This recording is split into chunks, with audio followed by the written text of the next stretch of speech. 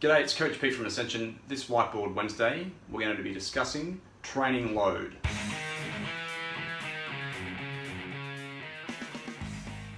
What is training load, I hear you ask? It's relatively simple. It is the product of the intensity and volume of your training. That is, how much training you're doing and how hard the training is. And we can look at training load by day, by week, by month, by year. When we look at our training cycles, we can look at the load that's spread across over our microcycle, mesocycle, macrocycle, or over an entire periodized program or an entire block of training. The first part of our training load is intensity. We use different progression models to work out what the ideal level of intensity is per session, per week, per month. What drives how intense training should be are the following things. The different energy systems will be active at different levels of intensity. So if we know what energy system we're looking to train, that will then guide to what levels of intensity are relevant. Also, different types of muscle fibers and different amounts of muscle fibers are activated at differing intensity levels. Certain intensities are also better at developing certain fitness qualities. When we're looking at intensity, we can measure intensity a few different ways. Some examples of measures of intensity include percentage of our 1 repetition maximum, repetitions in reserve, our heart rate, rate of perceived exertion, as well as velocity and speed, just to name a few.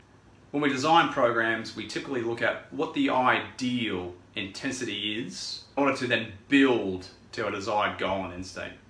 That doesn't mean we train at the same intensity all the time. It does, however, mean we know certain intensities will work better for certain individuals or people with specific goals or participating in specific sports. And we then have certain progressions we use with these intensities that lead to a positive adaptation or an improvement in their fitness and performance. Once we've identified the correct intensity ranges to use, we also consider what's the correct volume of that intensity that's going to actually cause the right amount of training stress that then leads to supercompensation. What drives the optimum amount of volume? The first thing we consider is what is the optimum amount of stress we need to generate at a given intensity. We also consider what is the optimum level of recovery. So whilst a certain amount of volume at a given intensity will cause training stress and we'll have to then allow time for recovery in order to elicit an adaptation, people recover at different rates. And different amounts of training at different intensities are going to cause differing levels of fatigue. And we have to limit the amount of volume that doesn't cause too much fatigue to prevent an adaptation occurring.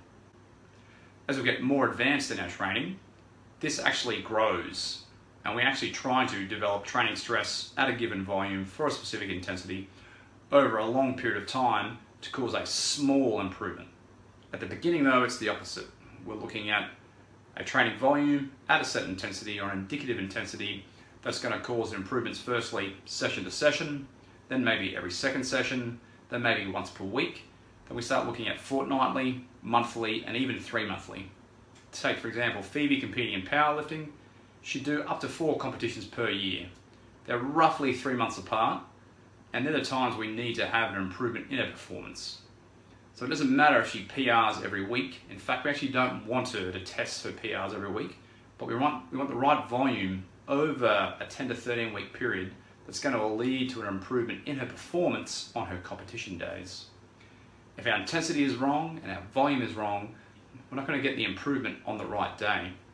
By looking at the optimum amount of training stress, considering the optimum amount of recovery, we're trying to cause supercompensation to occur, specifically in our performance at a set time. Some ways we can measure volume. The simplest and most common, especially for strength training, is sets and repetitions. But we can also use repetitions or rounds when it comes to different modalities of training, such as running, swimming, rowing. They might be articulated in different ways, like rounds or repeats, but we're effectively doing the same thing. We can also use time as a measure of volume, as well as distance, and even achievement. Now, achievement seems a bit wishy-washy, and there are different ways of articulating achievement. It could be, for example, you to do a given intensity to failure. It could be an achievement of enough volume that causes your heart rate to hit a specific level, or you're unable to recover in sufficient time, or your speed drops. These are achievement-based ways of determining volume. Now, how we use our training